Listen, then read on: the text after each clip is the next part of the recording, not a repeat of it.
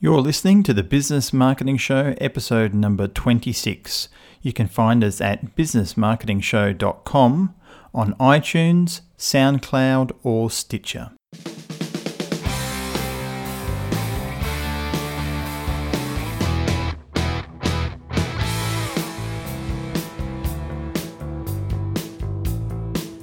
Hi everyone, Ed K. Smith here from Business Marketing Show with my co-host Brendan Tully. How are you today, Brendan? I'm good, Ed. How are you? Very good, thank you, mate. Very good indeed. We're always in a good mood because we do this podcast on a Friday.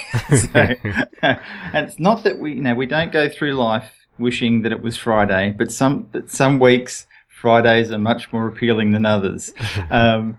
And even though it's only been a short week, because we've had a day holiday this week, it's hasn't been too bad.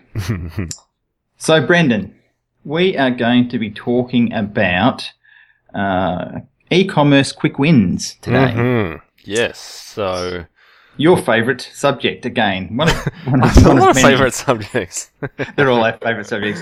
This one's probably more of a favourite subject to you because you spend a lot more time in the e-commerce space than I do, and it's part of one of your business. Yes. And for Pareto e-commerce. So let's get into it. Yeah, sure. So I guess the idea was we talk a lot about regular small business or traditional types of business. So I figured we would put together an episode more dedicated towards e-commerce businesses. So yeah, I do a lot of stuff with e-commerce. I used to own an online store 10 or so years ago, quite a big one.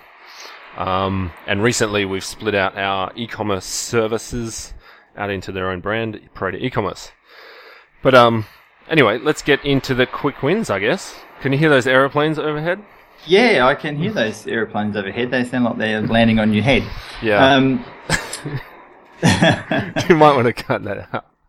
No, that's what that adds to the entertainment. There's a whole bunch of fighter planes in the air lately, so I don't know what's going on. Oh, okay. Maybe a civil war's about to break out and we don't know about.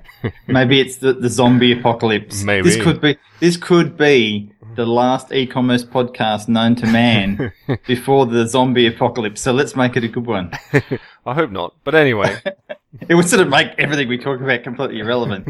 But let's just go for it anyway and assume that the zombie apocalypse is not going to happen. Yeah. All right. So I have 7 steps here.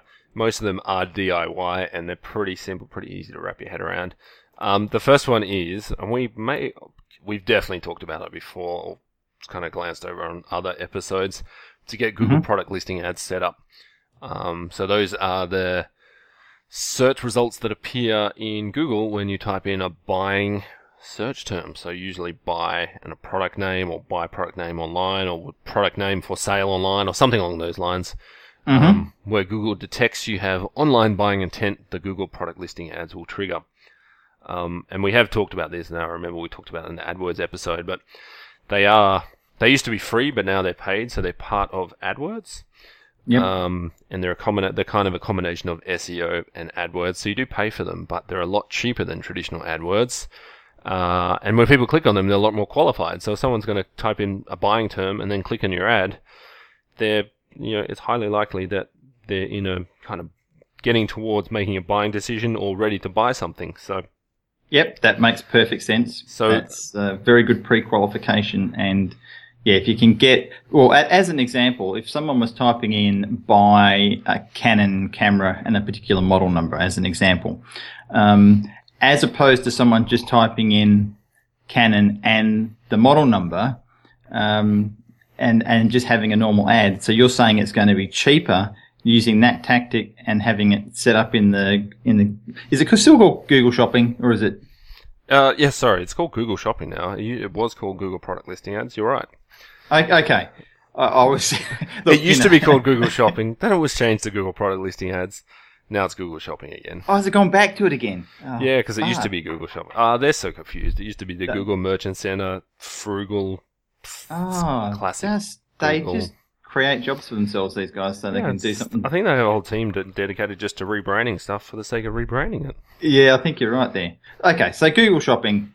So if you've got that buy in front of it, that will help target your audience and target your traffic, and also reduce your costs. So great, fantastic tip. If that was the only thing that people do from the rest of this podcast, that's probably a very good one. Yeah, like I've had a few clients lately, kind of beginner or new e-commerce sites asking to do SEO, search engine optimization, and I said no because SEO for e-commerce is very hard and very expensive.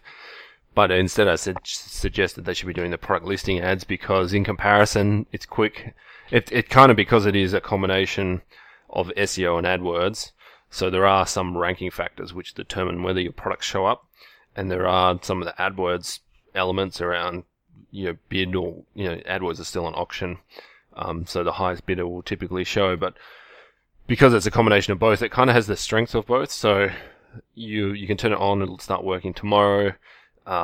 You get traffic instantly, and it's actually really cheap compared to normal AdWords. So I do this before any other traffic generation tactic, and usually for most e-commerce businesses, it is the cheapest and highest quality form of traffic, probably apart from email marketing, but compared to normal AdWords or doing, full SEO on the website or using something like eBay or Amazon, it's still probably the cheapest, highest quality traffic source. So yeah. And look, we talk about email marketing, but of course the catch with email marketing is you have to build a list to be able to market to someone on email. So you've really got to go through this process first. If you don't have the original traffic coming to your site from wherever, SEO, AdWords, Google Shopping, then you can't convert that into a list. So this is really step one out of the two. But of course, once they're on the list, then you can market your products and services and specials and blah, blah, blah. And that as in terms of cost per conversion from the email is typically going to be a lot less than the original cost of conversion from the ads. So, So yeah, I agree. I mean, I really, have never wanted to do SEO for clients that have had e-commerce stores for the reason you mentioned before. It's very time consuming and expensive because you can typically have hundreds or thousands or tens of thousands of line items that you've got to do SEO for. And how do you warrant the time that has to be spent into doing each of those? It's when doing an ad campaign with Google Shopping would be a hell of a lot quicker. So yeah, absolutely. And that is the big thing, because if you're doing like really detailed SEO, you're not just looking to rank one keyword. There are multiple keywords for each product, so it is a lot more complex, and it's an ongoing thing. And obviously, it's a big cost attached to that. Even though, I guess we always talk about the misconception that SEO is free. It's not, because you're going to have to do it yourself or pay someone to do it. Yeah. So okay, awesome. So that's that one. So what's next? What's next is good quality hosting or a cloud-based e-commerce CMS. And this is probably more for existing e-commerce businesses and I see this quite a bit, that the website still looks good and looks okay, but the underlying e-commerce engine driving the site is just not really up to scratch. It's an old piece of software that is, it's an open source e-commerce cart that's no longer supported or no longer updated, or it's just old, or it's a custom-built e-commerce CMS that the web company, whoever they got to build the website 5 years ago, that was their CMS, and in that case, typically they don't add new features like support for Google Shopping, for example, because Google Shopping needs a price feed from your database. So, what we do with a lot of clients is, the hosting, we've talked about hosting so much that it's a fundamental component. So the hosting just needs to be fast and reliable, and the website needs to be loading in under 5 seconds. And particularly with e-commerce, because the website really is your shop, any downtime means the doors are closed. So if you're on crappy hosting, there's going to be quite a bit of downtime. And someone said to me the other day, but my hosting has 99.9% uptime. Yeah, but that still means it's down for at least a whole day of the year. So, I mean, that means you're closed one day of the year where you don't want to be closed as well. So good quality hosting, and then with the CMS side of things, often we will take a client who is on an old CMS, keep the design the same, and move them to a new CMS, or a current cloud-based CMS like Shopify or BigCommerce, and keep the design the same or almost the same. So, because there's nothing wrong with the design, the problem is in the software. And an e-commerce business is different because the whole business effectively runs on top of that e-commerce platform. So that's where they're managing the customers and the orders, and they do all the work inside that piece of software. So if it's really basic or it doesn't have a lot of these newer features, then that means the business is inefficient and has all these other problems. So usually these days we will move the customer to Shopify. That's my e-commerce platform of choice at the moment because it's fast. So it's on their hosting environment. They take care of all that. It's cheap. It has a whole bunch of features. It's updated regularly. It's search engine friendly, and it just works. So yeah, and what about support for something like Shopify? Because a lot of the people listening to this, a lot of our clients are through Australia and New Zealand. So there's good support because quite often a lot of these things are US centric that I've experienced in the past. So to try and get the service for a company who's in Australia, it's sort of they've got to try and call them up at 2:00 in the morning our time to get someone there if it's not 24/7. So I've never had. Well, there's two parts to that. One is because it's a cloud-based CMS and it's a lot more reliable and robust. There's less need for support. You don't need to call support because it's down all of a sudden, which you often get with a third-party CMS or a CMS from a web company. So you're relying on support less, and typically it's more responsive. And if there is a system-wide problem, they're onto it. But I've never had that issue where I have to be up in the middle of the night to call them. I haven't had that yet, and I deal with a lot of e-commerce clients, so I think that's really a non-issue. That would be an edge case where you have to actually get on the phone to them, I think. Yeah, times have changed, haven't they? Yeah. It used to be back in the day when you were running your e-commerce business, you had to have your own servers that you were managing, and you had all sorts of complications and expenses. So when you see what it costs now to set up it's nothing. It's nothing. So it's ridiculous. Back then, so that was only 2004, and I can tell you the servers we had. So we had 2 servers for the website itself. We had a website server and a database server. So they were IBM servers, so they were $5,000 to $10,000 each. They sat in a hosting environment that we had to pay money for to have the servers there. We had a server that just managed the ticket and customer service system. So that, there's another couple of $1,000s of hardware, and then it needs to be maintained. And then we had a server to do the email. We had a Exchange server. So that's 4 servers for what? So in my business today, or today for any business, those servers would be maybe, to get the same services, $100, maybe $200 a month, depending on the size of the business. So yeah, easily. And you're looking at something like Shopify for getting started. Like I think this is US prices, but about $29 US a month for the basic entry level Shopify account, which would probably suit a lot of people who are just starting up an e-commerce store. But even then, the next jump to that for the professional one is $79. So that that's really inexpensive. Yeah. The other thing is we had 1.5 full-time developers working on the site. So we had a full-time guy sitting there doing programming and looking after the site, and then we had another guy who was spending some of his time on it as well. Like, think about that. That's 1.5 staff at Western wage rates. That's ridiculous. So yeah. And look, there's plenty of examples, and we're just talking about Shopify at the moment, or BigCommerce. You could probably, look across either of them, and they're very similar in what they have. But in terms of the variations of size of people who have e-commerce stores, from your little sort of corner store, equivalent of a e-commerce shop, right up to a multinational, Fortune 500 store, they're all using these sorts of platforms, aren't they? And everywhere in between. And now, obviously a lot of big e-commerce stores have their own customized stuff that they've done. But do you think there's a limit to these types of services like Shopify? Do you think for the average person listening to this podcast, this is going to do the job well and truly? Would that be an accurate statement? I would say for 80 or 90% of e-commerce businesses, something like Shopify or BigCommerce or Volusion that you take off the shelf will do the job. And then the other thing is there's hundreds of other apps that plug into them. So if say Shopify can't do it directly, there's probably a piece of software that can plug into it that will do that for you.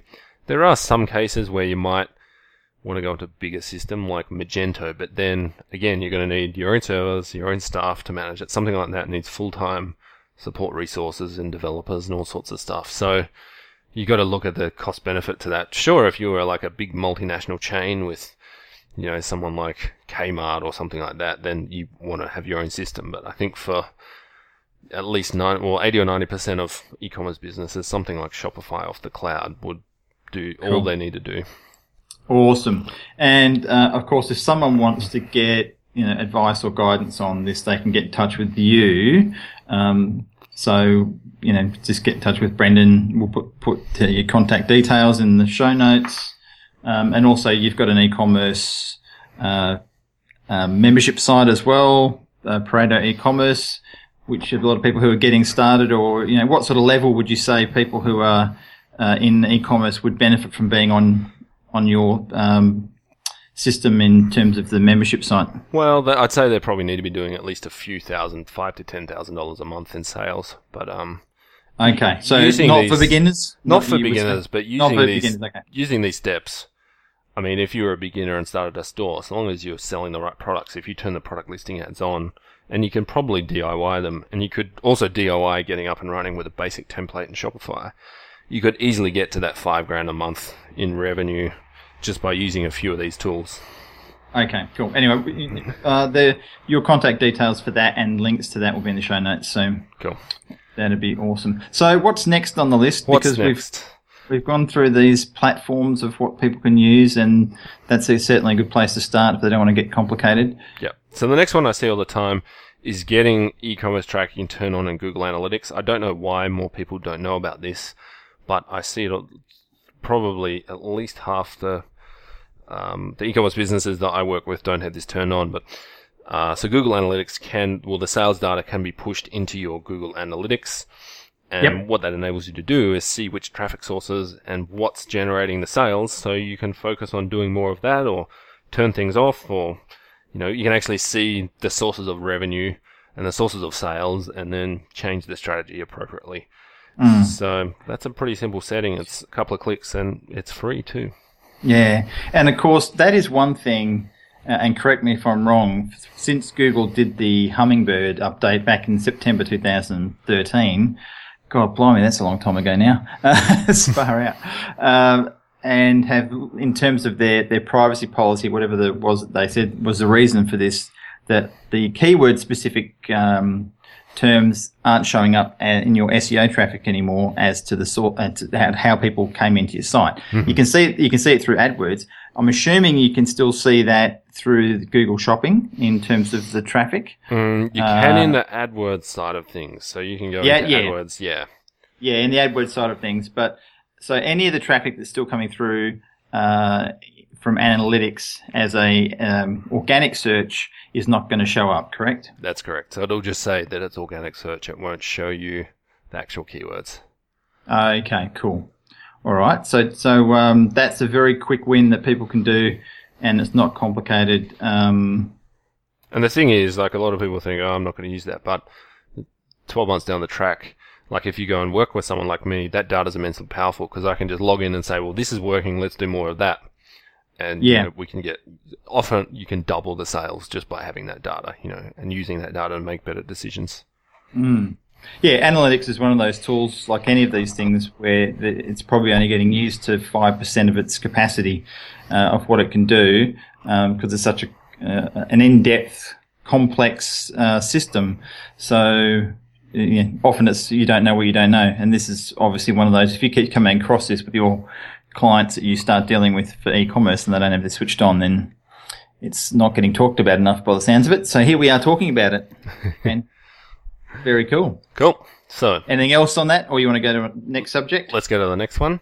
Okay. So we've got 4 more to go. So the next one is a banner cart email system. So let's explain what it is. So an abandoned cart is any time someone comes to the website, puts together a shopping cart, gets some part way through the checkout process, and leaves the website without completing the checkout. So that's called an abandoned cart.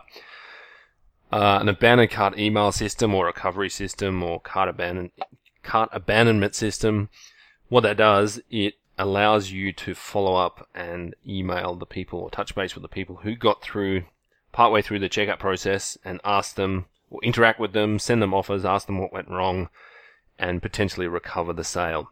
Yeah. And this is usually powerful because if they haven't completed the checkout process, there's a whole bunch of different reasons. They could have got distracted, internet dropped out, something basic like that, and emailing them will just re-trigger that process. there could be something more complex, like they're looking at competitors and someone else has a cheaper product or cheaper shipping or supports a payment method that you don't, or something along those lines. So it's very powerful in terms of finding out what went wrong and getting feedback from customers. And it doesn't... there's a lot of stuff out there on the web about cart abandonment emails, and most people are doing it wrong. So when people set it up, often they'll set it up with a goal of getting those sales back. They're so focused on, well, I've lost this sale, I need to get it back. That's really the secondary goal. It's nice if, we have this set up and we get the sales back. What our primary goal is really to uncover the reason why they left and fix that. So if you're getting consistent feedback that, hey, I want to pay with PayPal, you don't have PayPal on the website, then... that's very good point. Because, look, sorry to cut in there, but it's in my head that this happens a lot to me. I'm always abandoning shopping carts all the time. So I'm assuming I'm not the only one, So, if I go in and for some reason I didn't, you said I maybe wanted to pay with PayPal and they didn't have it, and then I abandoned the shopping cart because I discovered that, quite often I'll get an email from whoever it is saying, sorry to see you didn't get the products, blah, blah, blah. We'll give you an extra 10% off. Yep. Now, that isn't solving the actual issue. Nope. Because the 10% off isn't going to entice me to go back because I don't have PayPal. So asking the question is far more important than just making another offer. Yep. So they're very important. If people didn't latch on to that, they need to think about that very thing that Brendan said, because that's far more critical than just trying to get the sale again. Yeah, I see it. So I have a module in Pareto e-commerce where I explain it like this. So I explain it as if you think about it like this. If you had a retail store, let's call it Ed's Apple Store, where you sell Apple computers.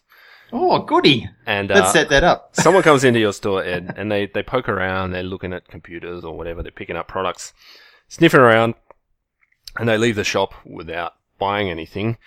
Mongrels. Can you imagine running down the street after them, chasing after them, screaming out discounts? Hey, come back, buy whatever. You need to buy this computer. Hey, I'll give you 10% off, or I'll give you 20% off, or I'll give you desperate. 40% off, and I'll give you something for free. I'll throw this in.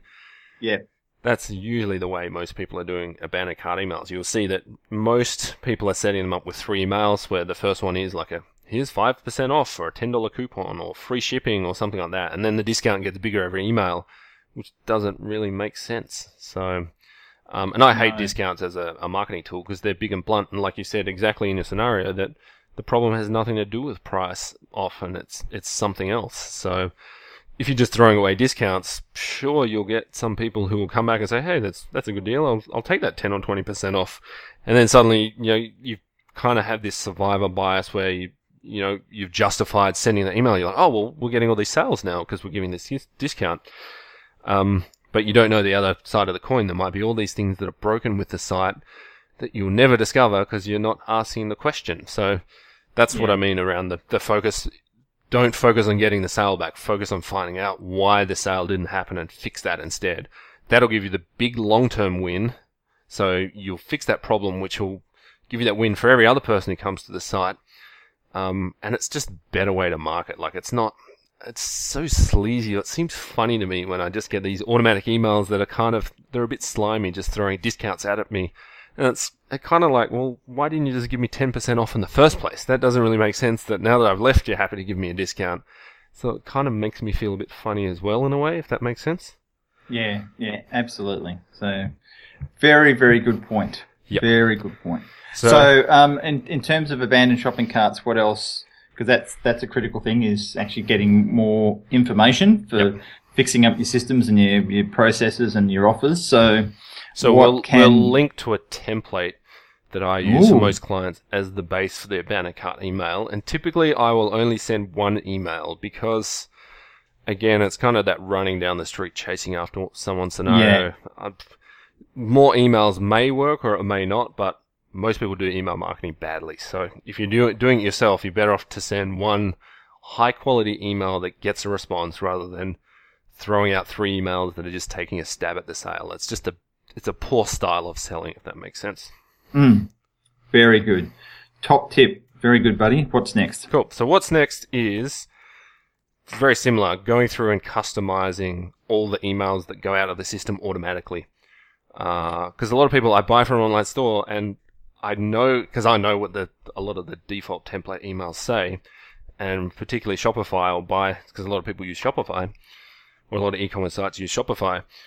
When I buy something, I'll get the order confirmation email will just be the default template out of Shopify, which is kind of like, I'm like, oh, great.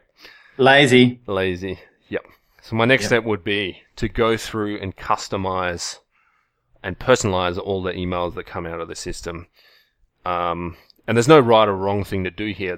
What I explain to clients I work with is you got to think of your customer as if they were your best friend buying from the shop. So if your best friend bought from your store, think about the emails that you would manually write to them. Hey, your order shipped.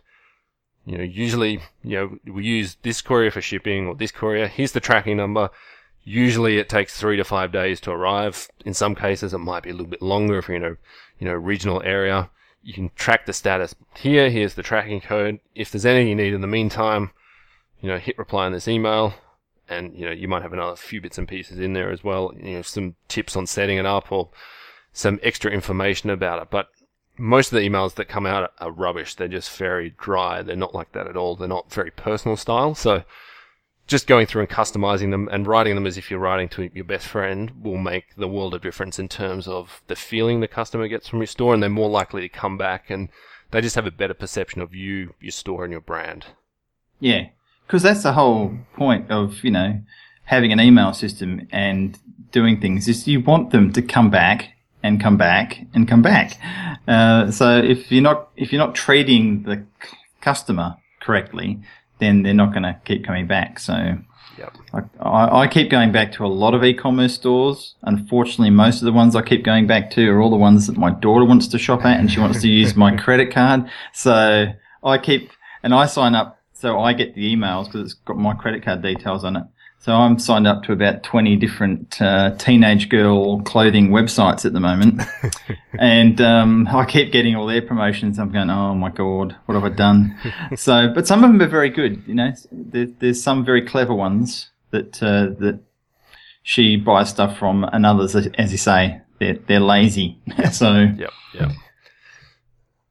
Awesome. Cool. So that's emails. And always sending from a personal... Well, at least give the customer the option to reply, like sign it off with your name, ask them, tell them they can reply if they need anything. And I don't like using the, hey, first name, mail merge thing. We've talked about it before, I think, in the email episode, but at least 30% of the time, unless you've gone through and cleaned it up, the data in the first name field is usually, some people put their first and last name in that field. They might use it all lowercase. So if you have hey, so if I had hey Ed and it was lowercase ed, you kind of read that and it makes you feel a bit funny. It kind of breaks that personalization. Straight away. I get a lot of them that says, hey, my surname, hey, K. Smith. Yeah. I'm going, what? Come on, seriously? So what would you recommend? That's a very good point. How do you overcome that without taking the... Again, we do it like, if we go back to that thing about it in a retail scenario, if you had a retail store and you had a customer walk in, you wouldn't know their name, so you wouldn't go up. I wouldn't know that you were Ed coming to my store, so I wouldn't say, hey, Ed. I would say, hey, I'm Brendan. So you'd start the email off in a similar way. Hey, Brendan here. Hey, Brendan here from Ed's Computer Shop, or whatever it is. Yeah, that's much safer, isn't it, really, when you think about it? Yeah. Because you're not going to have that accident happen. And it happens a lot. I mean, I get it all the time. Yeah. And, sometimes the systems are not foolproof. And they pick up the data or display it, and it's also reliant on the person inputting the data correctly in the first place. Yeah. The other thing is that I talk about a lot with people I work with is, so in person, like something like 80% of communication is nonverbal. So, that's great to understand for in-person stuff. Now, when you're talking about stuff on the web, there's fewer things that people have to kind of get the communication, or when you're communicating on the web, there aren't those non-verbal cues. So these tiny little details like this have a disproportionate effect on how that communication is felt and understood and the message that it's trying to get across. So these seem like stupid things that they don't really matter. It's like, whatever, that doesn't matter. But because of the medium, because there aren't those non-verbal cues, these subtle tiny tweaks and changes make all the difference. Yep. Very true. Cool. All right. Next. Pretty simple. Have two payment gateways. Yeah. Yeah. We've definitely talked about that one in the past, so that's a very important one. So give us an example of what is a payment gateway, first of all, for those who don't know, because there will be some who don't know what we're talking about, and then what examples would you use to differentiate a couple of different ones? So payment gateway is basically methods to take credit card online, and there's a couple of reasons for using two. I would always say use PayPal and like a standard credit card merchant processor like Stripe or eWay. And there's a couple of reasons why you use two. One, a lot of people like to pay with PayPal, particularly if they don't trust you so much, because PayPal as a customer, it's a lot easier to get your money back with PayPal from dodgy retailers. So customers usually have more trust using that. And also for me, when I'm buying from overseas, I don't pay any overseas credit card transaction fees, or transaction fees on my credit card for buying in a foreign currency. So I prefer that as well. The other reason is, again, this is the money-taking element of the site. So it is software. So at some point, one of those payment gateways might break or might be flaky or might have some sort of issue that's making it slow. So having two gives the customer that option to sitting there in the checkout and say something's wrong with Stripe or eWay. It might only be a couple of hours a year that system is down, but it's going to be down, so you've got to expect it. So having that second payment gateway allows the customer to still complete the process, the checkout process. And you're not losing the sale. Good point. So just to be clear here, because I have had clients in the past get confused with this point. So technically, PayPal, and correct me if I'm wrong, is both a payment gateway and a merchant account as well, because it's taking the money and it is the actual gateway for the transaction. Correct. Whereas eWay is purely a gateway payment system. It is not. But that has to be connected to your merchant account from your bank. So you would set up an online merchant account with whoever you bank with or whoever you want to set it up with, and then that has to be fed through the payment gateway such as eWay. And then we've got Stripe, which is more similar to PayPal, where it's all in one. It is the gateway and it is the merchant all wrapped up in one. So if you want to have your own merchant account separate to something like PayPal or Stripe, you need to go to your bank, get that set up, and then eWay would be one of the best ones out there to connect to. So two different things achieving the same result, but one's a bit more complicated. The eWay merchant is a few more hoops to jump through in terms of getting set up. And particularly if you've got a bigger store, it's good. So on all of my web properties, I've got eWay and I've got PayPal, but I also have a Stripe account that's set up. It's not connected, but it's set up in case something goes wrong. Something goes wrong with my bank or eWay or whatever, I can just log in. It's going to be technical to switch it over, but I can switch it over quite quickly if there is some sort of issue like that. So it's always good to have a backup plan. So if you have a standard merchant account, then go and set up a Stripe account. It's just going to sit there until you use it. So awesome. And the only thing I think to keep in mind with something like Stripe is they've got a 7-day clearing process for the funds. It's not instant, whereas merchant, it's typically within 24 hours your money goes through. So awesome. Cool. Anything else on that point? No, that's it. So I've got one more, and that is to at least test live chat on your site. You don't have to run it forever, but I'd say at least try it for 30 days if you've never had it installed before. And I think we've talked about this on another episode. We have, but certainly worth talking about again. Yeah, it's kind of similar to the abandoned cart email thing, where there's going to be a whole bunch of stuff on your site that's broken or not optimal, or the customers aren't going to like it, or there's going to be some sort of issue the customer has with it. And having the live chat, especially if it has a proactive chat option, allows you to interact with visitors in real time while they're on the site. And even if you just pick up one thing that's not right, they might not be. The common one is what's the shipping cost, or what payment methods do you accept? Those are the common problems or common questions we see asked. But you pick up one or two of those things and fix them on the site, and it can make the world of difference in terms of getting the sales. Oh, absolutely. We've got a client who's a travel agent, and they get a lot of sales through their live chat because people just want to ask a question about the holiday or the package or whatever it is. typically they would hop on the phone, but if they've got someone there, they can ask in 2 seconds. Yeah. Then their conversion rates for the packages go up a hell of a lot quicker. So, and I know you use the same thing that I use. We use something called Zopim, Zopim, which we have a link to for. That's a good one. There's live chat. There's several others, but Zopim's a good one. That's part of the Zendesk organization from memory. So. Yep. But that's worth trying out. Even the little subtle things you'll see in the communication can make a big difference. And also on the just talking about the shipping and credit card stuff, one easy win around that is adding your shipping info and credit card or payment info to every single product page on your e-commerce website, because with the product listing ads, customers will be hitting the product pages directly. So if you have all the information they need before they make a purchase, then it's much more likely that they're going to hit the add to cart button and check out. So the important information is shipping costs and how can they pay, and there might be a few other bits and pieces around that particular type of product. So adding that to all the product pages can be a very easy way to increase sales as well. Awesome. Absolute gold. Cool. So that's like, if we're working with a client, that was probably that. Even though it seems like a little amount of work, that could be 3 months worth of work, maybe 6 months worth of work for a bigger client. So, yeah, I mean, we simplified it in terms of bullet points, really, in what we're talking about. But there is quite a lot of work that needs to be done around the majority of what we said. Some of them are quite quick, like the Google Analytics e-commerce tracking thing, as you said, is not a big job to set up. No. And it's just a case of knowing that it is there and going and connecting it.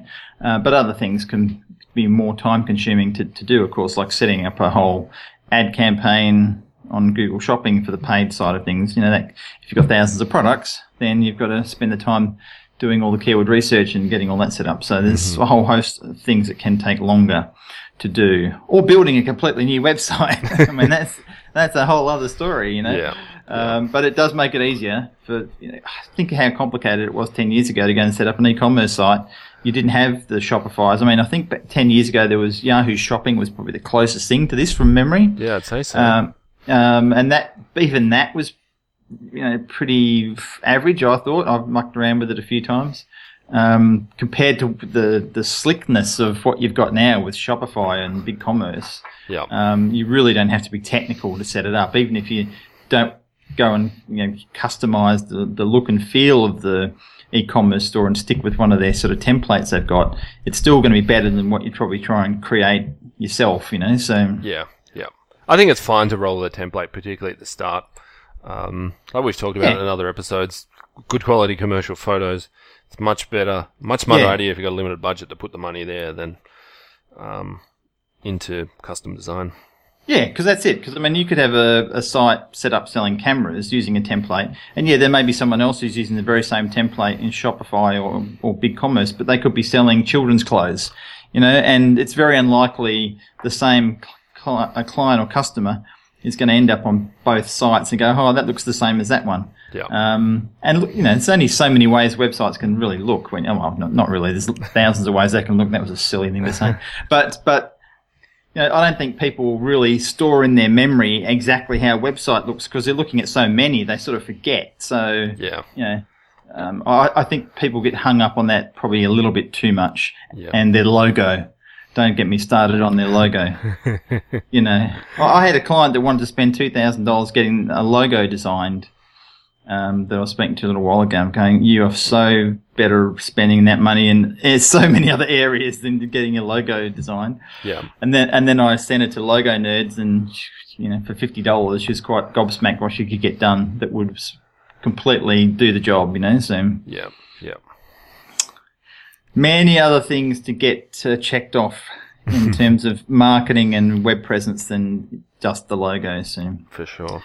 All right, I'll get off that soapbox. All right, thanks, mate. That's fantastic. So if anyone wants to speak to you, because in terms of e-commerce, out of the two of us, you are definitely the one to speak to, because I do. I speak to Brendan. If I get stuck with anything to do with e-commerce, Brendan's the man. So you'll put your email, but what's the best email address to get you on for anything e-commerce related? Is it's probably Brendan at ParetoEcommerce.com. And Pareto is spelled Pareto, so Pareto, as in the Pareto principle. Yes, the 80-20 principle. So ParetoEcommerce.com. Yep, that's Fantastic. That'll be in the show notes as well. Awesome. Thanks, mate. Thanks, buddy. Solid gold as usual. We'll catch you on the next episode. Thanks, everyone, for listening. See ya. Bye now. You've been listening to The Business Marketing Show. You can find us at businessmarketingshow.com on iTunes, SoundCloud and Stitcher.